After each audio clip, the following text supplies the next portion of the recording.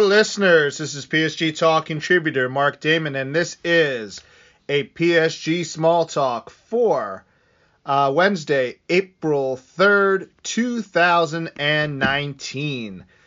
On today's show, we will quickly go over the last two PSG fixtures coming out of the international break and a few transfer deals that just kind of came across the wire. Let's start with the games first. On Sunday afternoon, PSG visited Toulouse in I think it was a 1-0, very Toulouse-y kind of game. Very physical. PSG had a tough time breaking through. And right now, they're clearly shorthanded, as we'll sort of talk about here. They were, I think, 14 players deep in the squad, which is not particularly acceptable, but a lot of injuries happening around this club over the course of the year. And right now they're at a point where they don't have any major Champions League fixtures coming up, so it's not imperative to get any of these people back anytime before they're ready.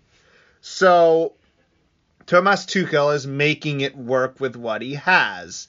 And Mbappe got the goal that PSG needed from just outside the penalty box. And they were able to hold on the rest of the way. And today, in the Coupe de France semi-final against FC Nantes, PSG won the game 3-0. The scoreline was a little deceiving in that PSG kind of not went through the motions, but they were very patient in that first half. They didn't take a lot of shots on goal.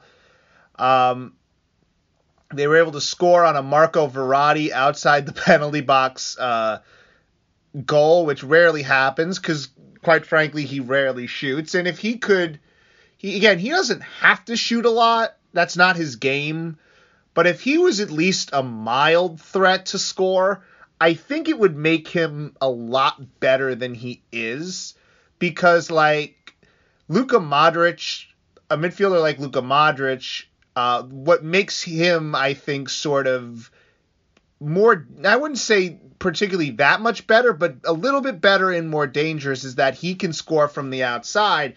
Not only can he control midfield play, but if you get close enough, he can take that shot and keep the goalkeeper honest. If Marco Verratti doesn't have to do it all the time, he just has to shoot enough where it forces the other team to think about it when he has the ball, as opposed to sort of packing in the penalty box to try to take away the attack players. If he can get that shot off and put it on target, that's going to be really, really a nice little addition for PSG. They got 1-0 into a very weird second half. A VAR-assisted penalty was awarded to PSG. Mbappe scores. The referee takes it back because I believe Thilo Kehrer was over the line before the shot. So he tries it again. Instead of going left, he goes right, and Tacho Asano saves it, which made this game a little bit more interesting in the second half, although striker Koulibaly, another Koulibaly, I don't think they're related, but a former PSG Youth Academy graduate, by the way, Khalid Koulibaly, now that I'm remembering his name, he picked up 2 yellows in the second half, and he was sent off. That pretty much ended Nantes' opportunity. Kylian scored off of another penalty, and then Dani Alves added a little chip goal in stoppage time to add the cherry on top. So PSG will be going to their 17th Coupe de France, 5th Coupe de France final in a row, 17 Coupe de France finals. They've won 12. They're going for number 13. Again, I'm kind of stumbling here because there's just not all that much to say. These games are shorthanded. They're not PSG at full strength. They're not PSG at their best. And they're showing the marks of a good team in that they're not drawing these games. They're not losing these games. They're winning these games, and that, to me, is a symbol of a team that is at least focused enough to go through the home stretch and not sort of turn off completely. You're getting really good performances by Juan Bernat, who I think was man of the match today, because he's versatile right now. Like, he's playing a little bit inside because Kurzawa's kind of gone back to being the left back, and Juan Bernat's kind of playing in a midfield role. He's sort of pinching in, sort of Pep Guardiola fullback style, and he's doing a good job. And I think he's a player that PSG are going to keep. And when it comes to Layvin Kurzawa, I think that's another player that right now is showing progress to a point where you have to think about, with all the other positions on the field that you have to fix, keeping Layvin Kurzawa another year and pairing him with Juan Bernat, and that's your left back situation. I think they can make that work. I think that midfield-wise, Leandro Paredes is still figuring out exactly how to play in this league, because it's a very different league from even the Serie A or the Russian league or where he played in Argentina. French football is very different, and I'm going to sort of spin this into how these two games were sort of officiated and how physical they were. It's unlike any of the other four leagues in that the other four leagues have seemingly legislated physicality out of the game as much as they can. You see it in England right now too. The English league is becoming more like the Spanish league than it ever has been. And right now, for those people who watch the NBA or have watched the NBA for a lot of years, if you remember what the NBA looked like in the 80s and the 90s, it was a much more physical, grinded out, low scoring, low post kind of game. And now it's a game where you've got teams taking 53 pointers a game, which was just unheard of 30 years ago. And to correlate this back to football, La Liga is the best league in the world when it comes to talent, but it also has that openness that allows teams like Barcelona and Real Madrid to score a lot of goals. And even in the past, they would score way more goals because these teams would play these open games, but they wouldn't have the talent to back them up. Now there's a little more talent in that league, and the games are better because the games are more open. They're more offensive oriented. Premier League is the same thing. You've got the Watfords and Crystal Palaces and Everton scoring 2-3 goals a game. That wasn't happening 20 years ago. And you go and watch Ligue 1, and it's still the 1990s. It's still this big physical, hoof it to the striker. Some teams try to play real football. Lille is trying to play real football, and they're doing a great job of it. Rennes are trying to play real football. Dijon try to play real football. There are teams that in this league Strasbourg even attempts to play real football at times. But then there's teams like Nantes and Toulouse and Caen and the teams from Corsica when they were in Ligue 1 that just play this unappealing, overly physical, pack in the middle of the, park the bus, for lack of a better term. And it's a different league than the rest of the top European clubs have to play in. Because let's be clear, these top European teams are playing in leagues where it is legislated for them, where they are not taking heavy fouls. They are not taking nicks to the legs all the time. And in the French league, it seems like they want to officiate it like it's 1994. And the star players that PSG have are getting nicked a lot. They're getting muscle injuries. They're getting nicks to the bone. They're getting ankle injuries. A lot of lower leg injuries. Some of that is conditioning, and some of that is because the PSG training staff is not the best. And there's time and place to get to that and talk about it, because it probably really does need to be dealt with. But also, it's the physicality of Ligue 1, and I'm going to say this, and I hope I don't get struck by lightning. But if Messi played in Ligue 1 for the last 12, 15 years of his career instead of La Liga, I don't think he scores as many goals. That's not to say that he's not good. That's obviously not saying that he isn't one of the best players ever. But the league is just different enough and more physical where he couldn't get away with the way he plays. I mean, just look at Neymar.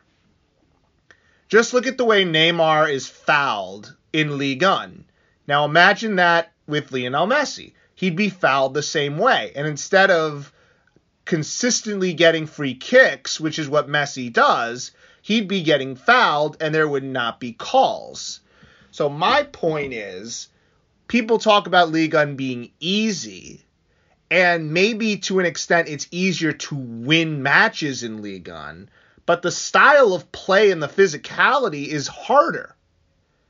If you're a player at PSG, you are taking more physical hits than if you were playing in England or playing in Spain. It doesn't mean that the competition is better. It just means that the league is different and more physical. And in these two games, you saw PSG have to drag through these ultra physical, big, strong teams that weren't really trying to get forward, that weren't really trying to link passes together, who weren't really trying to play the way PSG like to play. They're playing the way that Ligue 1 teams tend to play, which is rather compact, rather, well, let me rephrase that. The way Ligue 1 teams play against PSG. When the minnows play the minnows, they can go about as open as you'd like. They don't have the quality and the finishing product to make it count, but they'll from box to box, it'll look pretty good. Now, let's look ahead to the next couple of weeks, because on Sunday, I will not be covering the team because I will be in MetLife Stadium for WrestleMania 35. So I've talked to Eduardo Razzo, one of our contributors, about doing the show himself. And if he does it, and I think he will, it should be pretty fun. So stay tuned for that. PSG will win the league, and he'll have really something to talk about if they win against Strasbourg at home. And earlier in the day, Lille either lose or draw. So that's what we're looking for. And now let's go through the schedule for the rest of April, so you know what PSG is doing for the next couple of weeks. So we have that PSG Strasbourg game on Sunday the 7th. They will travel to second place Lille on Sunday the 14th. Then they will play FC Nantes in a makeup game from earlier in the year on Wednesday the 17th. They will play Monaco at the Parc des Princes the weekend of... Actually, they'll play them on April 21st. Then Montpellier on April 28th, which is going to be postponed, I believe, because PSG have to play the Coupe de France final the day before. I want to check that just to make sure. Because I think it's April 27th is the Coupe de France final. So I just want to make sure that's that right date. So they will be playing the Coupe de France final on the 27th of April. So that Montpellier game will probably be moved. So that will probably be moved into May at some point, and then they'll round out the year with about 4 to 5 games of honestly, at that point, we're pretty much doing, I would say after the Coupe de France final, we're pretty much doing preseason for the 2019-2020 season. So I really may actually, Tuchel may actually treat that like preseason. I wouldn't be surprised if you see a couple of academy players coming up, because once you win the Coupe de France, once you win the league, at that point, there's no reason, Neymar will play because he needs to get his fitness back. But at that point, you pretty much should shut it down. All right, so a couple little transfer news things came up. Manchester United's Ander Herrera, who is out of contract in June, according to plenty of reports, it's not just one or two, it's a lot of reports coming out of England, that he will sign for free in July with PSG. And I said on Twitter, I think this is a really smart signing. It's not that Ander Herrera is going to solve all their midfield issues. It's that he adds depth and he adds a quality, strong midfield player to a roster that desperately needs one. And it doesn't cost you an arm and a leg.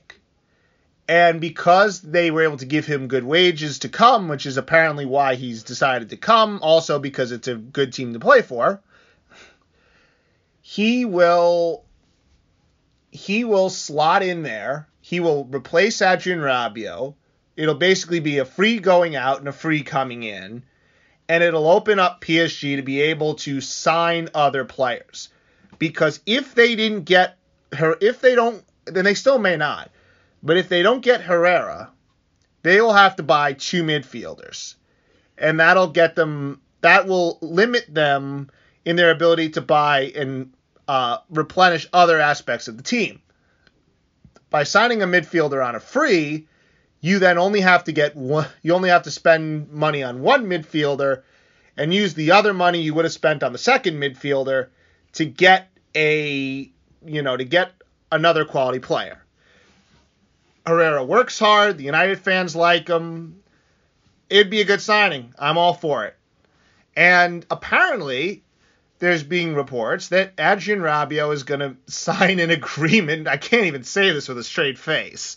But Adrien Rabiot is going to sign an agreement with Real Madrid. That just doesn't seem like it makes any sense to me. Like, really? This guy who's just not a Real Madrid player. Like, and it's not that you know what it is. He's not good enough for Real Madrid. Those fans will eat him alive. He thinks like Paris Saint-Germain was a stressful work environment. Imagine going there and just trying to deal with that atmosphere with the kind of the attitude that he has and the sensitivity that he has. That just seems like it's a disaster in the making, and I can't wait to see how disastrous it truly is if it indeed happens. So, not much else to talk about today. Marquinhos got injured, hopefully not too serious. I mean, at this point in the year, if he needs 2-3 weeks off, give him 2-3 weeks off. Get him ready for the Coupe de France final. All right, so you can follow PSG Talk on Twitter, Instagram, and Facebook. Subscribe to our podcasts, PSG Talking and PSG Small Talk.